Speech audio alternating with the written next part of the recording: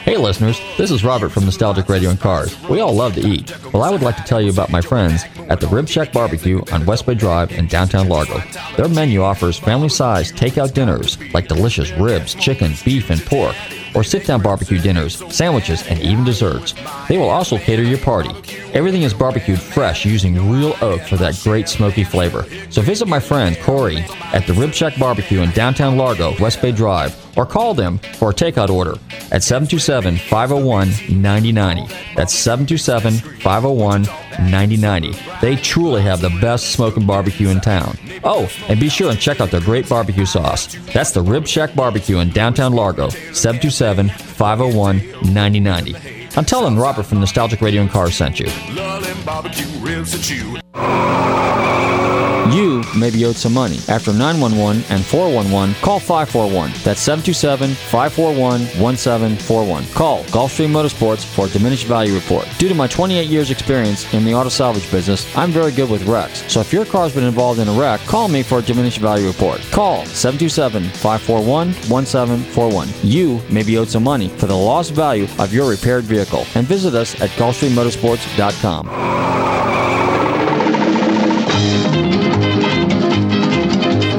Bright light city, gonna set my soul on fire. Got a whole lot of money that's ready to burn, so get those stakes up higher. There's 1,000 pretty women waiting out there. They're all living the devil may care, and I am just a devil with love to spare. So viva Las Vegas, viva Las Vegas, viva Elvis, viva Anne Margaret. Viva the excitement when these two let themselves go on a wild and woolly whirl through Funtown, USA. Yes, the sky's the limit for love, laughter, and those wonderful new sounds. She loves me. Would you like to make a bet? I said the lady loves me. When this boy falls, he really falls hard. But who wouldn't? When the girl is seductive Anne Margaret.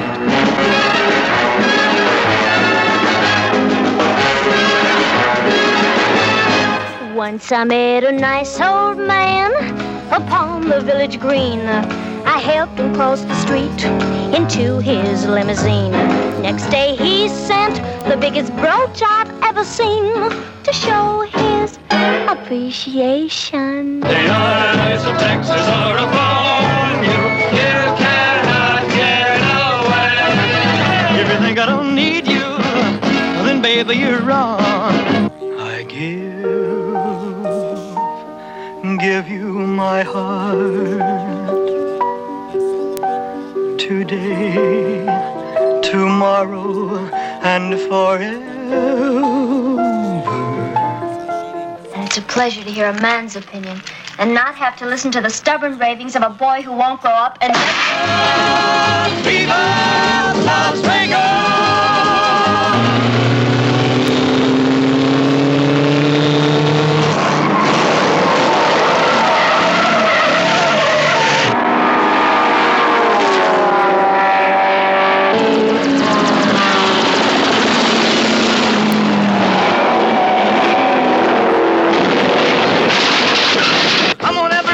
Stomp your feet real loud. Come on, everybody, take a real deep breath and repeat after me. Hey, hey, my baby loves me. I said, my baby. I said, my baby, love me.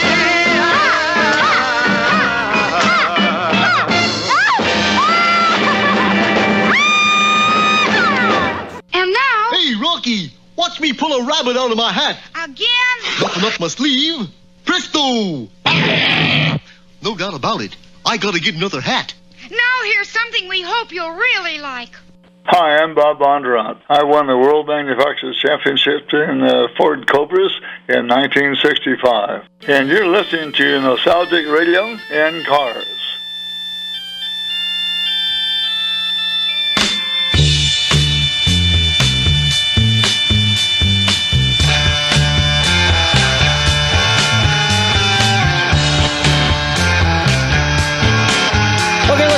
welcome. You're tuned in to Nostalgic Radio and Cars, and I'm your show host, Robert. Run your computers and Google TanTalk1340.com, and you can see us live here in the studios in downtown Clearwater. Don't forget to check out our website, GulfstreamMotorsports.com, where you can find out all about us. And if you've missed any of our past shows, don't forget to check out NostalgicRadioandCars.com, the archive page. Good evening, Tommy. Hello, Robert. So, it looks like we got no computer glitches today. We're doing much better today. Because of me. Because nothing to do with the damn computer. Yeah, well, so we're back to the basics. You know what? Being prepared, Robert. I'm prepared today. You're prepared today. Well, last year, Good Boy Scout. you were caught off guard, and I was caught off guard. But that's the beauty of live radio. It's just what it is. It's technology, and sometimes it goofs up. The average guy out there that listens to a radio show has no idea about the screw up. But those of us tuned into it, we hear some dead air, or we hear a screw up, or even in some of the the commercials. Hey, what's going on in there? Yeah. So, but at any rate, all right. So we're back to normal now, and I think I hear you okay. My earphones are okay. But at any rate, all right, we got an exciting show for you this evening, as usual. I'll be jaw-jacking here for a few minutes. We got a special guest coming on this afternoon, and so where I'm going with this is. What's going on this weekend? Well, this past weekend was the show over at Roosters. Unfortunately, I missed it because I thought it was in the afternoon or earlier in the daytime, but it turned out it was in the evening. So from what I hear, it was a pretty good show, a very good turnout. And so if you're into old school hot rods, definitely check out Roosters Rod Shop. Thinking what else is going on? Oh, yeah, Turkey Rod Run was this past weekend. I didn't go to that, but my buddy Bill did. And Bill said it was a pretty decent turnout, so much for that. This weekend is Leadfoot City's Easter thing. By the way, this weekend, Sunday, is Easter. Friday is Good Friday. So for all us Catholics out there, you know what to do around 3 o'clock. In the meantime, happy Easter, everybody. If you want to find out where all the other Easter car shows are, definitely check out flacarshows.com. You can find out about that. And, if you don't feel like cooking on Easter, go check out our buddies over there at the Rib Shack Barbecue. Because today is Tuesday. It's Rib Shack Tuesday. And so that's generally where I kind of hang out. So let's see, what can we talk about? I was just thinking about some stuff the other day on, I always go back to this nostalgic thing, how it was back in the day, because obviously this is nostalgic radio and cars.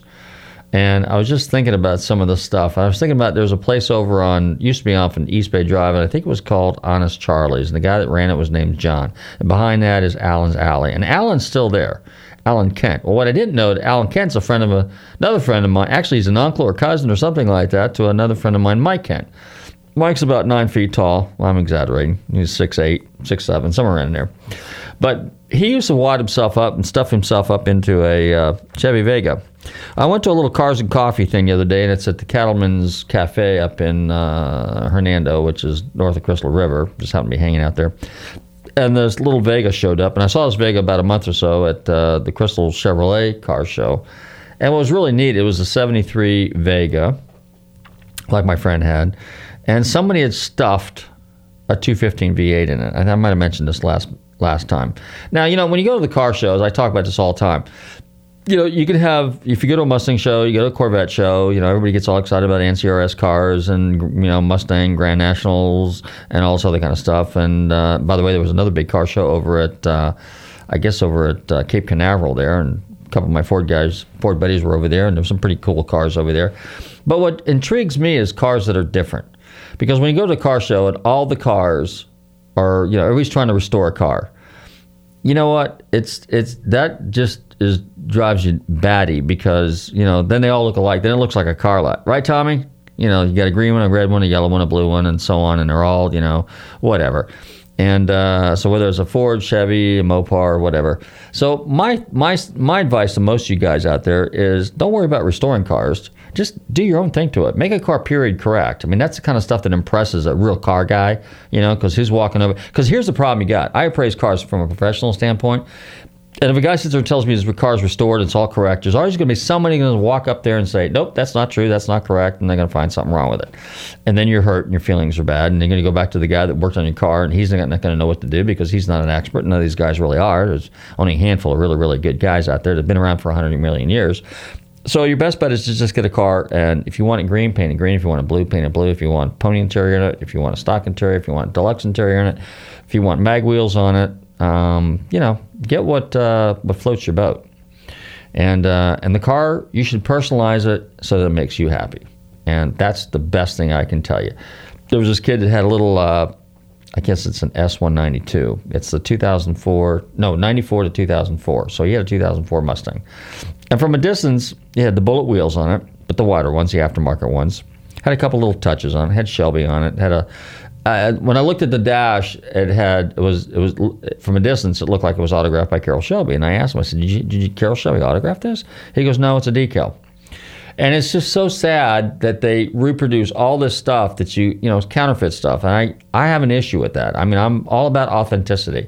But I respect the fact that the guy is that much of a Shelby guy that he basically went to the extremes of doing all this stuff. And he did it very tastefully. Everything on his car was real tasteful.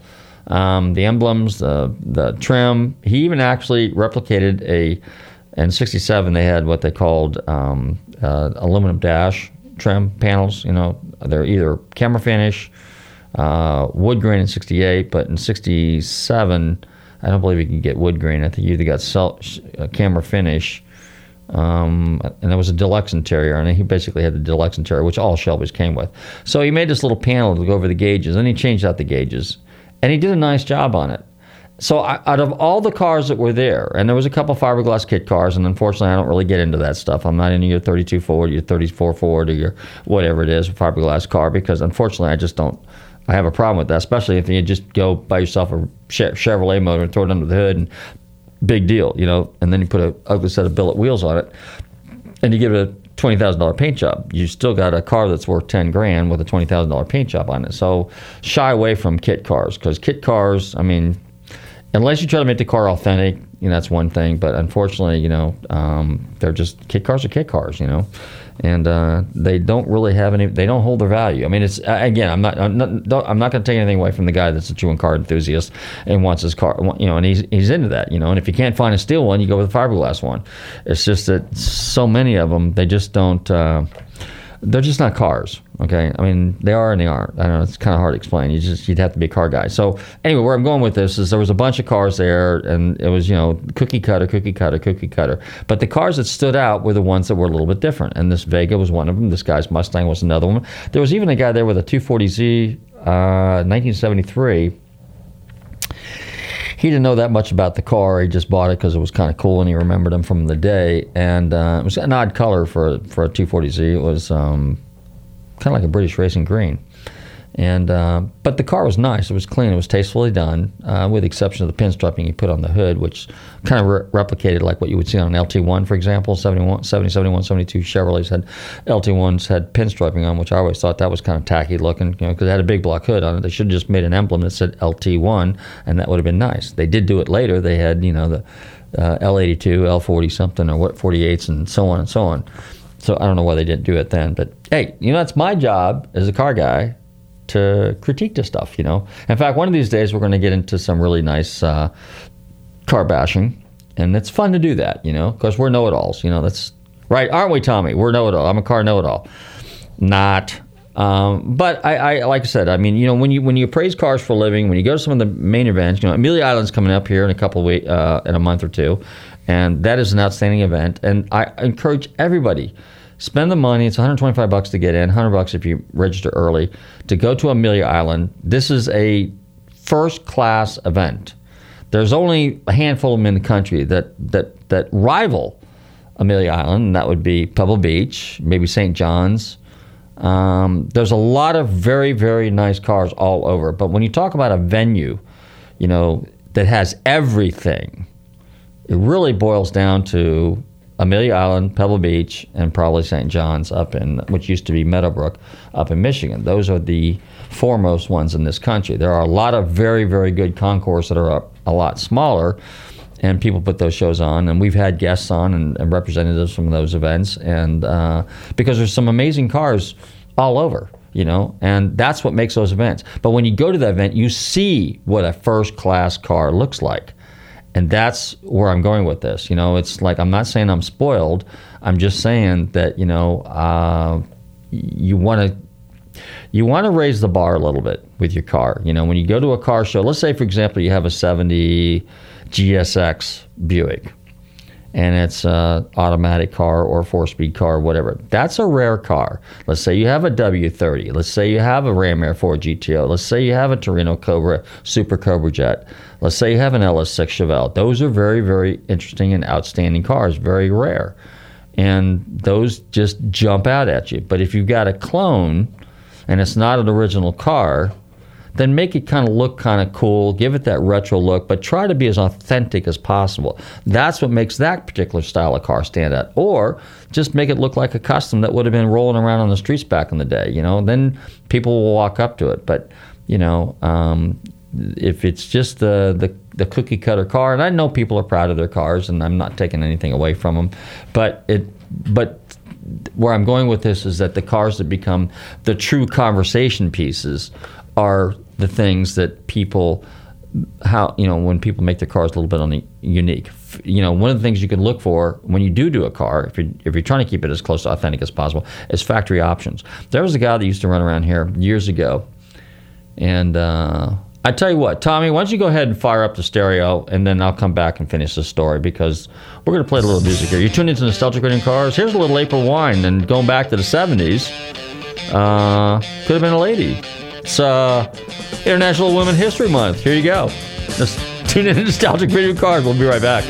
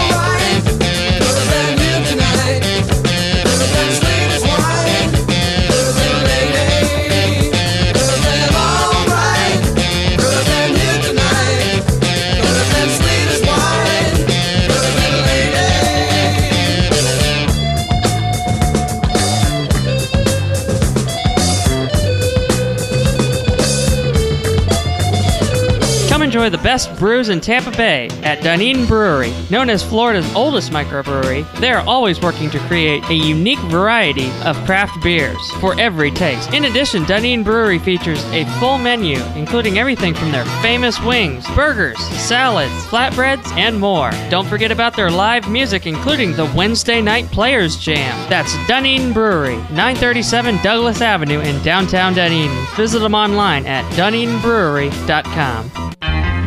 Looking for car shows? Then look no further than FLACarshows.com. On your computer or on your mobile device, FLACarshows.com is a comprehensive list of automotive events, plus videos and news articles. Whether you're looking for car shows, cruise-ins, meetups, automotive festivals, cars and coffees, or anything else relating to an internal combustion engine, then this is a site for you. Check it out online or on your phone at FLACarshows.com.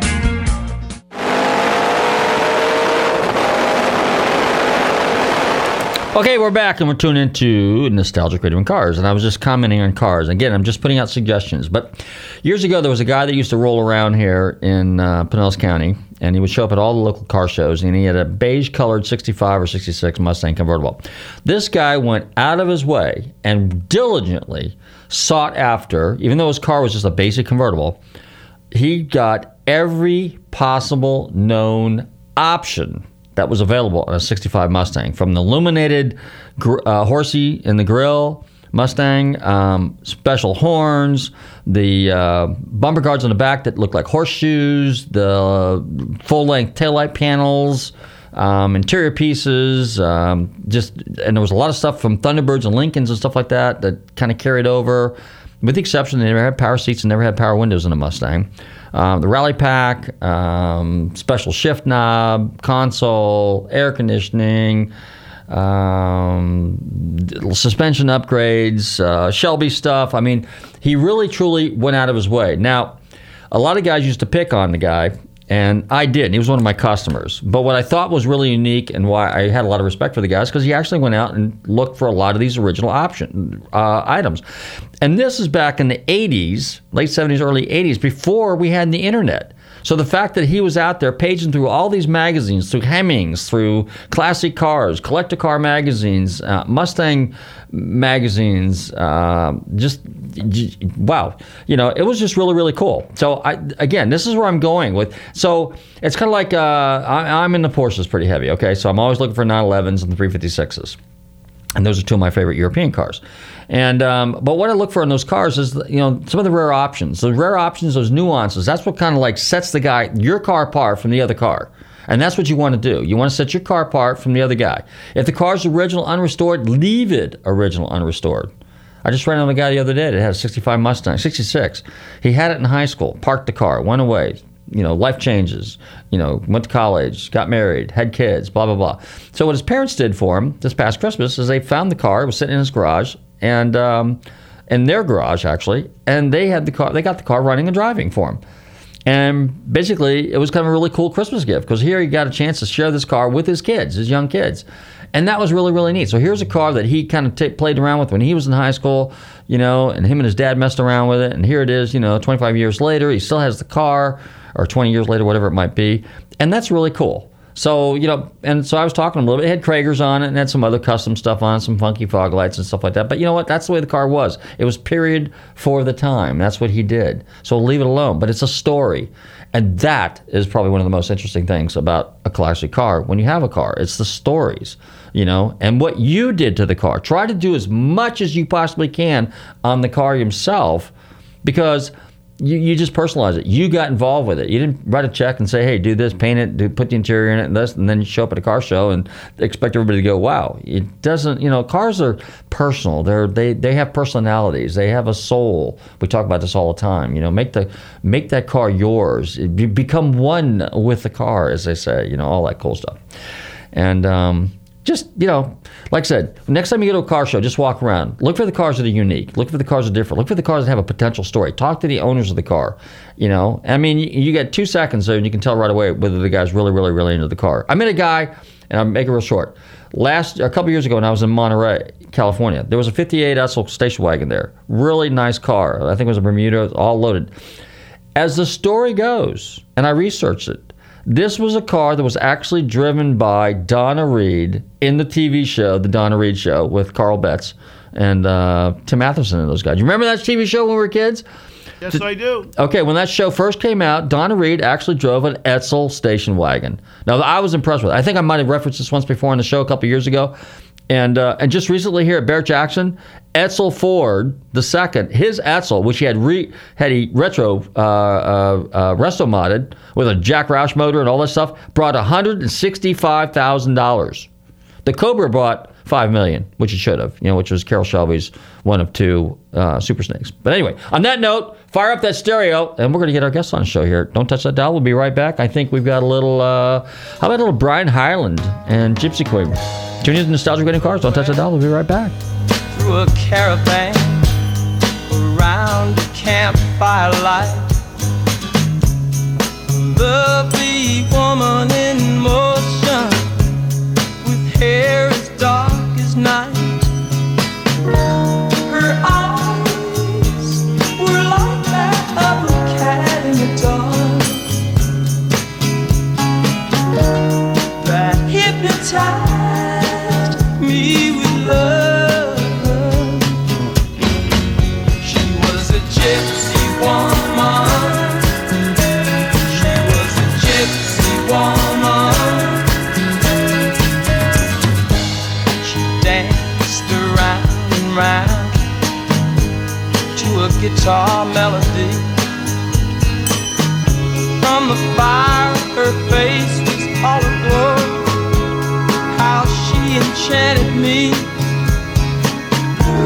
Oh, how I love to hold her near and kiss and forever I love you, gypsy woman. I love you, gypsy woman. All through the caravan, she was dancing all the men, waiting for the rising sun. Everyone was having fun. I hate to see the lady go. No, she'll never know that I love her. I love. Meet the Pinto, just born.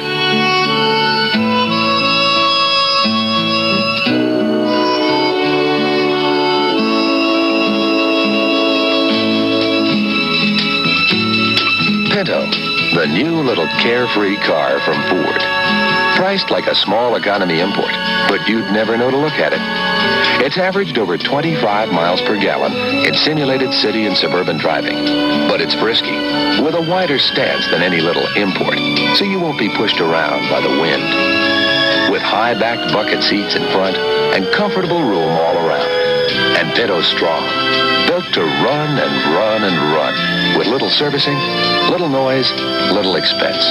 Pinto, a little carefree car to put a little kick in your life. A little better idea from Ford, coming September 11th. Hi, this is Sam Posey, racing driver, writer, architect. Tune in for nostalgic radio and cars. Okay, we're back, and it's time to continue celebrating the International Women's History Month, and I'm delighted to do so with one of the women that was responsible for some of the early pioneering in racing, and she's also the honoree for the 26th Annual Amelia Island Concourse and an alumni here at Nostalgic Radio and Cars. I'm delighted to welcome Lynn St. James. Hey, Lynn, how are you? I am great, thank you. So I played the little Pinto commercial because you raced a Pinto. Like, oh my God, did you do that because of me? I did that because of you. Now, don't laugh. I can tell you that I actually own a 73 Pinto station wagon myself that I've had for 20-some-odd years, and I like Pintos. And I was a big fan of Racer Walsh. Now, give us your Pinto background.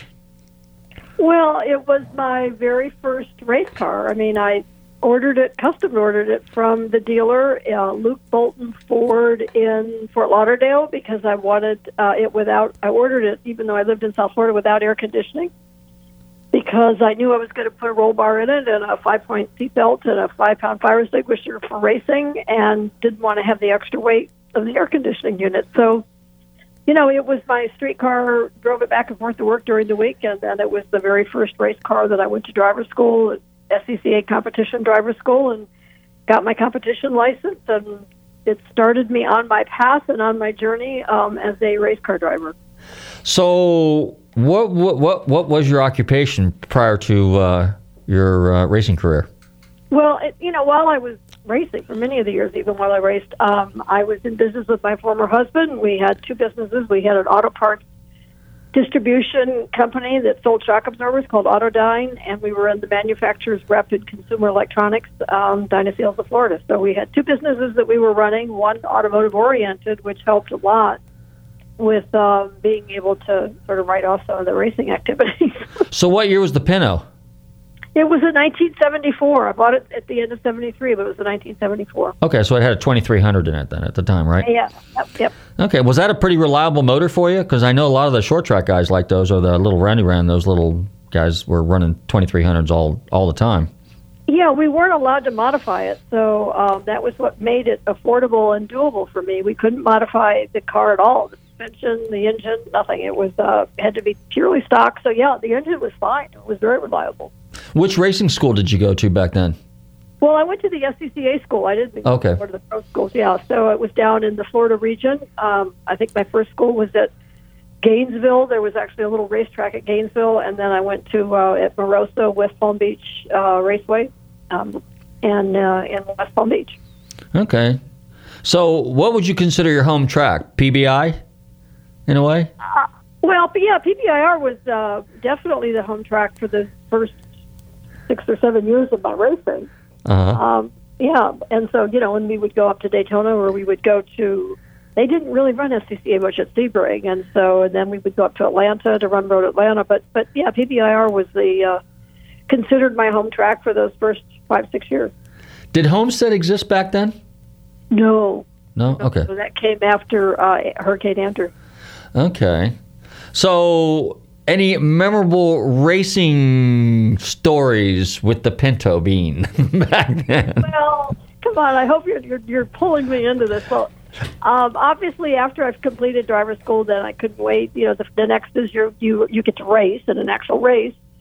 But you have an X on the car because they want to observe that you've learned what you're supposed to have learned in driver's school. And I lost control of the car when the overall leader, they throw a bunch of classes out there at the same time, and the overall leader came by. I was not paying attention to my mirrors. And I was so focused on my entries and my braking points and exits and apexes and all that, that when this car came up to pass me, it caught me off guard, and I lost control of the car, and I spun, and I ended up in a body of water down there at West Palm Beach. Oh. And the car I got out of the car very quickly, because it was floating on the top of the water, and by the time I got out of the car and kind of swerved off to the side, I turned around and the car had totally submerged. So it was a little deeper than I realized. And that had to spend the rest of the day underwater until the end of the evening when we could all go down and watch the divers pull it out. Oh, so that's basically in the carousel where the hairpin and the turn back in the way in the back there. Yeah. Between turn 2 and 3. Yeah, between turns 2 and 3. Yeah. All right. So then what'd you graduate to? Then I moved up to Cosworth Vega when SCCA divided the classes into ABC instead of just all one. I wanted to be in the faster ones in the A class, and so I got a Cosworth Vega, and I ran that for a couple of years.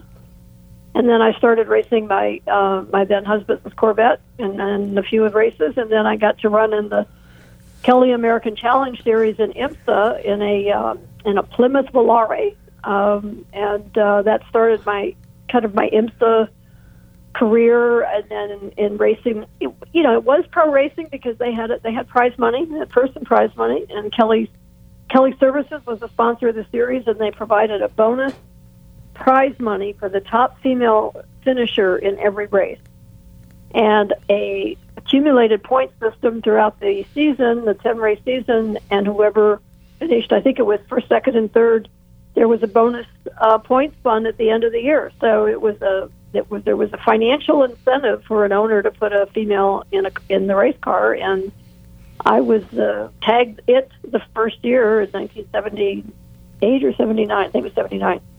And and won that money for my owner. I didn't get it, but it was something that really it lasted for a few years. And it's funny because now I'm working on behalf of women in racing with the different sanctioning bodies in motorsports, and I've used it as a reference of saying, if we wanted to, it helped my career tremendously as well as a few other female drivers. And I said we needed to have a contingency program now that will help support the female drivers that are out there racing. So, it's a model that worked then and was never replicated, unfortunately. I never could figure that out, and I'm hoping to replicate it now. When you first got into racing, what inspired you? What was like your motivation to get into automobile racing? And I guess you kind of gravitated to road racing right away, right? Well, road racing... The first road race I ever saw was the 24 Hours of Daytona, in 1972. And, that's when I saw real people drove race cars. I'd been to the Indy 500, but that was never anything, you don't sit there and watch and go, I'll do that. But when I went to Daytona and I saw not only the Mario Andretti and, all of the exotic cars up in the front, but there were some Porsches and Corvettes and Camaros in the back of the field that, I thought, man, these are just like normal folks, and they're driving race cars. So, found out about SCCA and became a member. But the real force of it was, I just like to drive fast. Okay. It was a simple way to find a place that you could drive fast safely, as long as you weren't doing stupid things, and legally. And so, and then you had to get to driver's school to get your competition license. And I remember the first time, I'm like, oh, this is a piece of cake. I can drive I can drive, and I can drive well, and I can drive fast. Well, when you go and realize what driving fast really means, when you're at the limits of your, adhesion of the tires, and you're trying to get through the corners, and you find out how little you really know about driving. And so my journey began of trying to understand and learn and go fast and make the right decisions of how to pass, and all of it. It's a very complicated and complex exercise, and it's wonderful, and I loved every minute of it. Still do. For you, were there, and I know that your focus is getting women involved with and racing and stuff. In fact, there's a girl that I met who was racing at Clearwater in the St. Pete Grand Prix, and I can't think of her name right now, but I know she's out of Groveland, Florida, and probably Shay Holbrook? Yes, Shay. Okay, and you were kind of instrumental in working with her too, weren't you?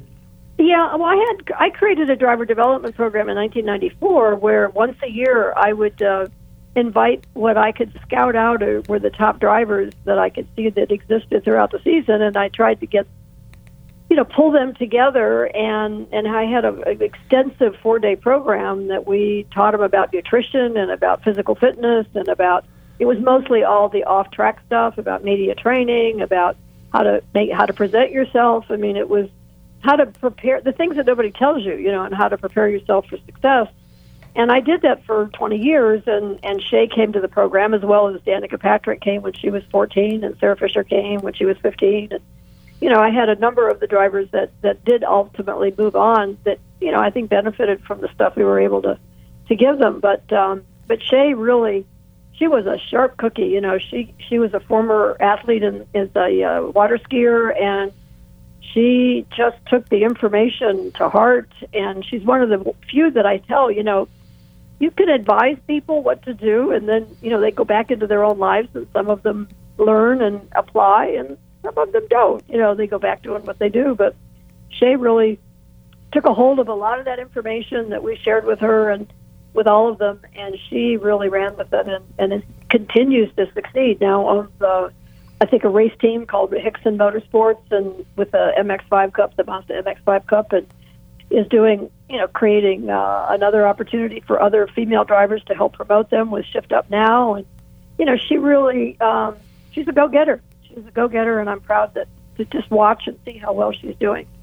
In the world of motorsports, what people don't realize is that, you touched on this a second ago, physical fitness and stamina is extremely important for a race car driver. You're in a hot car in a hot racing suit, with minimal ventilation. Granted they have cool suits and some other technology and stuff like that, but to be fit, and one of the guys that I'm going to use as an example is probably Sterling Moss, okay, because Sterling was a very fit guy.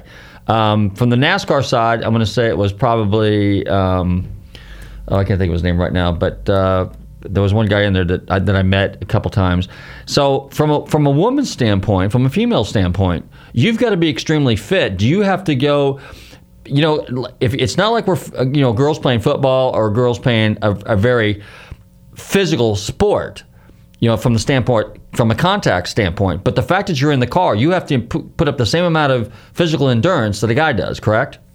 Oh, yeah. No, I've always said more muscle doesn't make you go faster, but at the same time, it takes a very high level of fitness, both cardiovascular, strength, and endurance.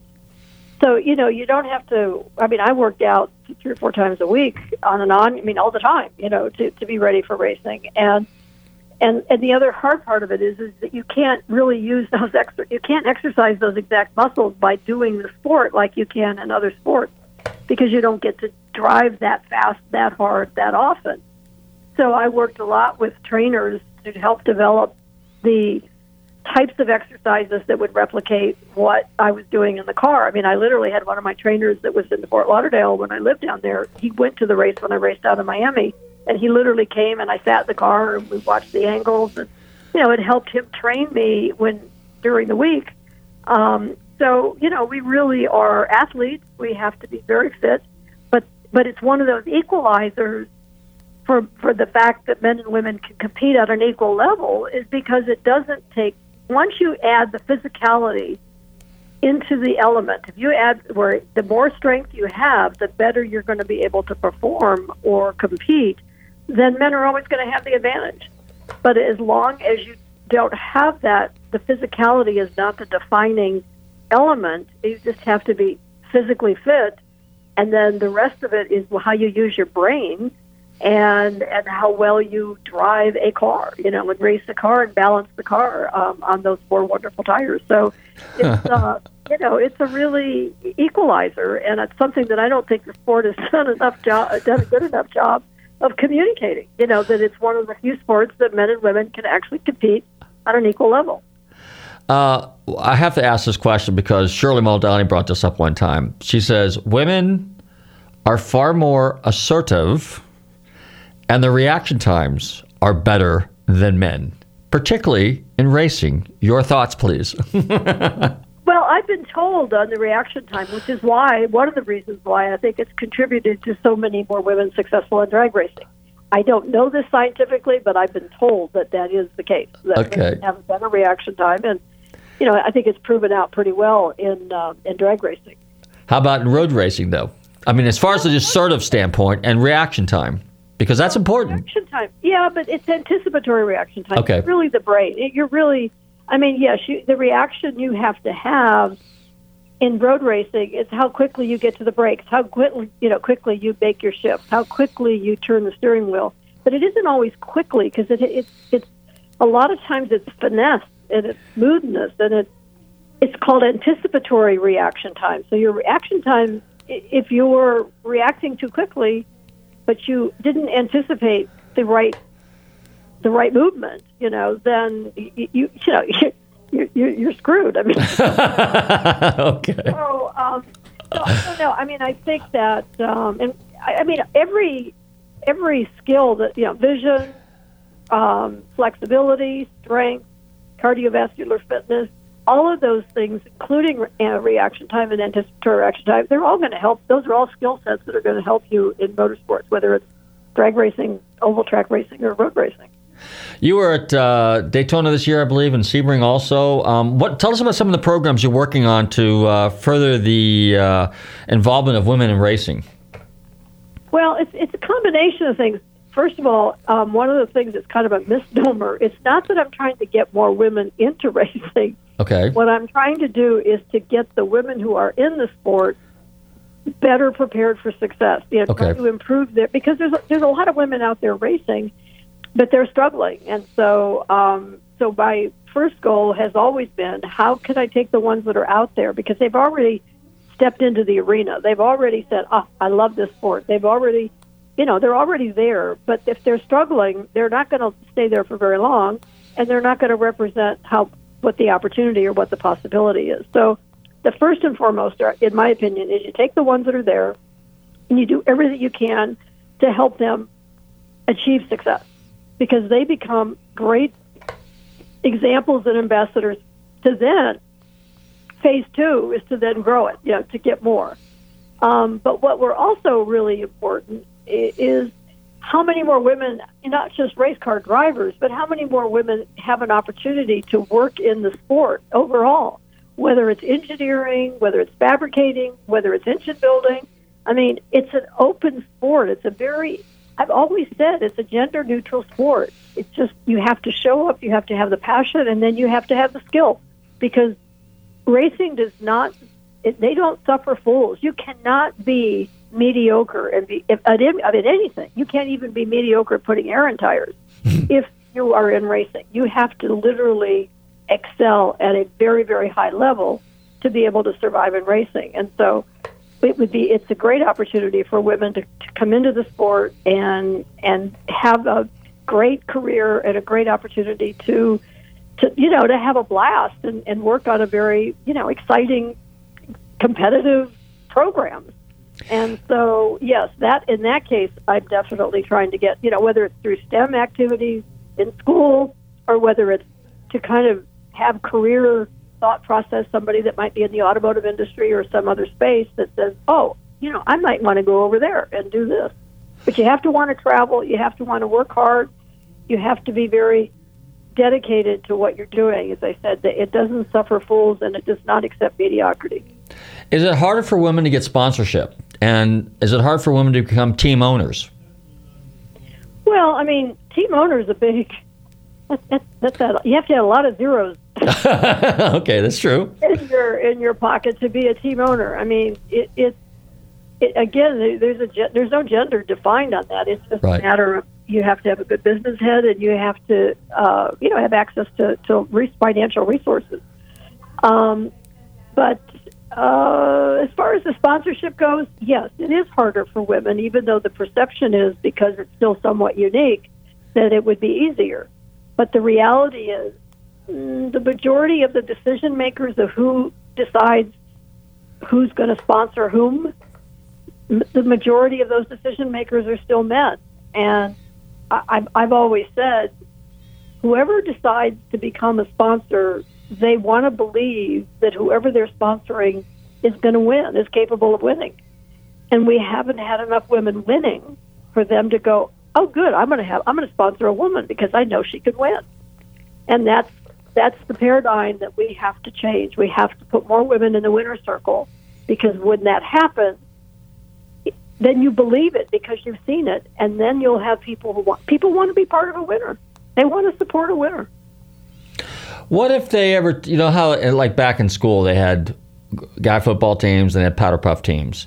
If they had an all-women racing series, would that work? Well, that's sort of been a very touchy subject you bring up. Okay, well, I'm just active. We're not politically correct here. We just. No.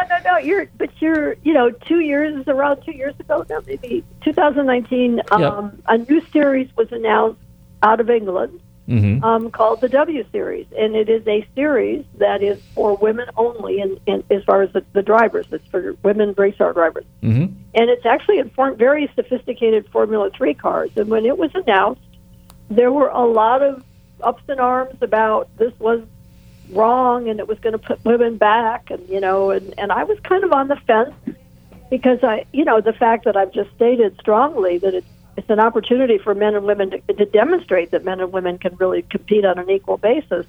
Why do something that's going to distract from that advantage? So I wasn't sure about it in the beginning, and I got to learn more about it. They actually invited me to come over and be part of the selection process. And ultimately, it is a step on the ladder, and it provides an opportunity for women to get a great level of experience at no cost. They do not require sponsorship, and in fact, they not only do they not require sponsorship, they actually have a prize money at the end, and they pay all the expenses. So it is a very interesting business model, and I believe that it has already. In fact, Shea Holbrook competed in it in 2019, and then of course in 2020, everything stopped. So I don't think we need a powder puff that used to exist, but I think that they're at the right level, in the right place, at the right time, in the right category, that having an all-women type of racing can sort of help. It can help provide the comfort level for somebody to give it a try, and for somebody to really get some good experience. But it isn't. We don't need to have a WNBA women's basketball, or an LPGA like women's golf, or the WTA like women's tennis. We do not need to have a separate category of racing for women from the very bottom all the way up to the very top level. It's just not necessary. Okay.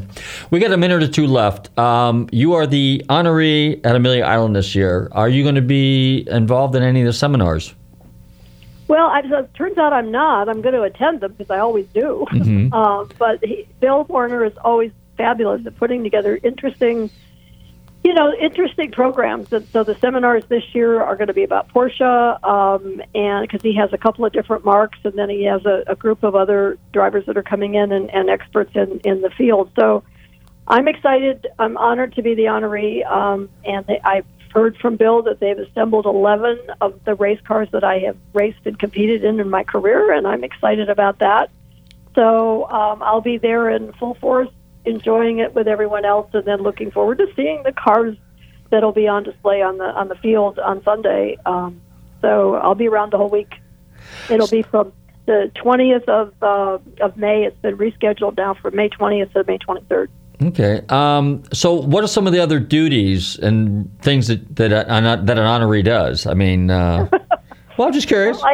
It's funny. I didn't know either, other than I have to go to these dinners. Yeah. Okay. And all of a sudden I have to worry about what clothes I'm going to wear and take. But simple, racing suit and a helmet. Well, that was so simple. You were so right about that. I'm like, God, I love that. But so we get to go. I get to go to the dinner, the Porsche dinner and the McLaren dinner, and then just be around people. I mean, we're going to have some apparel that they've created with my logo on it, and we really want to. We were working very hard for the March event. You know, as of last year, thinking about the March event of having a women's rally. Oh wow! Having a women's seminar, but with the COVID and the rescheduling and the postponement, he really had to scale it back. So I'm just honored that it didn't get canceled, and that there will be obviously things that we will have that will make women feel comfortable, even though I think they've never felt uncomfortable. But hopefully, kind of add a little bit of more of a female flavor to the event. Super. All right, so Lynn, if somebody wants to find out more about your programs, how do they go about doing that? Well, the best way is to go to my website, which is lynnstjames.com, and then of course, I know they're still selling tickets to Amelia, so if you're interested in that, and go to AmeliaIslandConcours.org. Really, on my website is my activities, what I'm doing, and what I'm also trying to do. Okay, very good. Well, Lynn, I want to thank you very much for hanging out with us here again. We'll have to do this again in the future, and I know we always bump into each other at some of these events. Thank you very much. Good luck, and congratulations on being the honoree at Amelia Island this year. Thank you so much. Thank you. I want to thank my special guest, Lynn St. James, legendary lady race car driver, and she'll be the honoree at the 26th annual Amelia Island. 26 years. Wow, I went to the first one in 97. 96 was the first year. So, hey, don't forget to check out flacarshows.com, where all the car shows are. Don't forget to tune in here every Tuesday between 7 and 8 p.m. to find out what we're up to and to listen to the most fascinating and legendary people in motorsports and music. Next week, we have a very special musical guest coming on. So, on that note, whoa, we got a little bit of time here. We got, another minute? No way. Well, anyway, hey, let me go back up real quick about that one guy that had the Mustang. He had so many options. He would show up at all these car shows, and every time there was a car show, we would look forward to seeing him at the car shows so we could see what he added onto his car.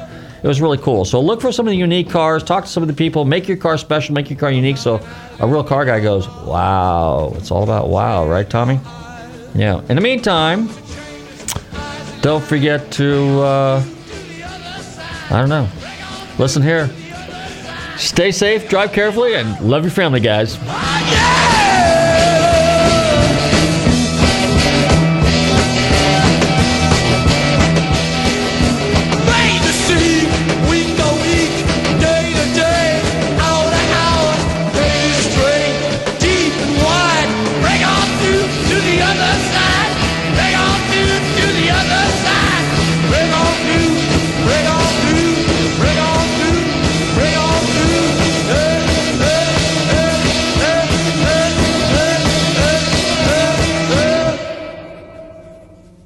WTAN, Clearwater. FM 106.1. WDCF, Dade City. FM 102.3. WZHR, Zephyr Hills. FM 104.3. Listen.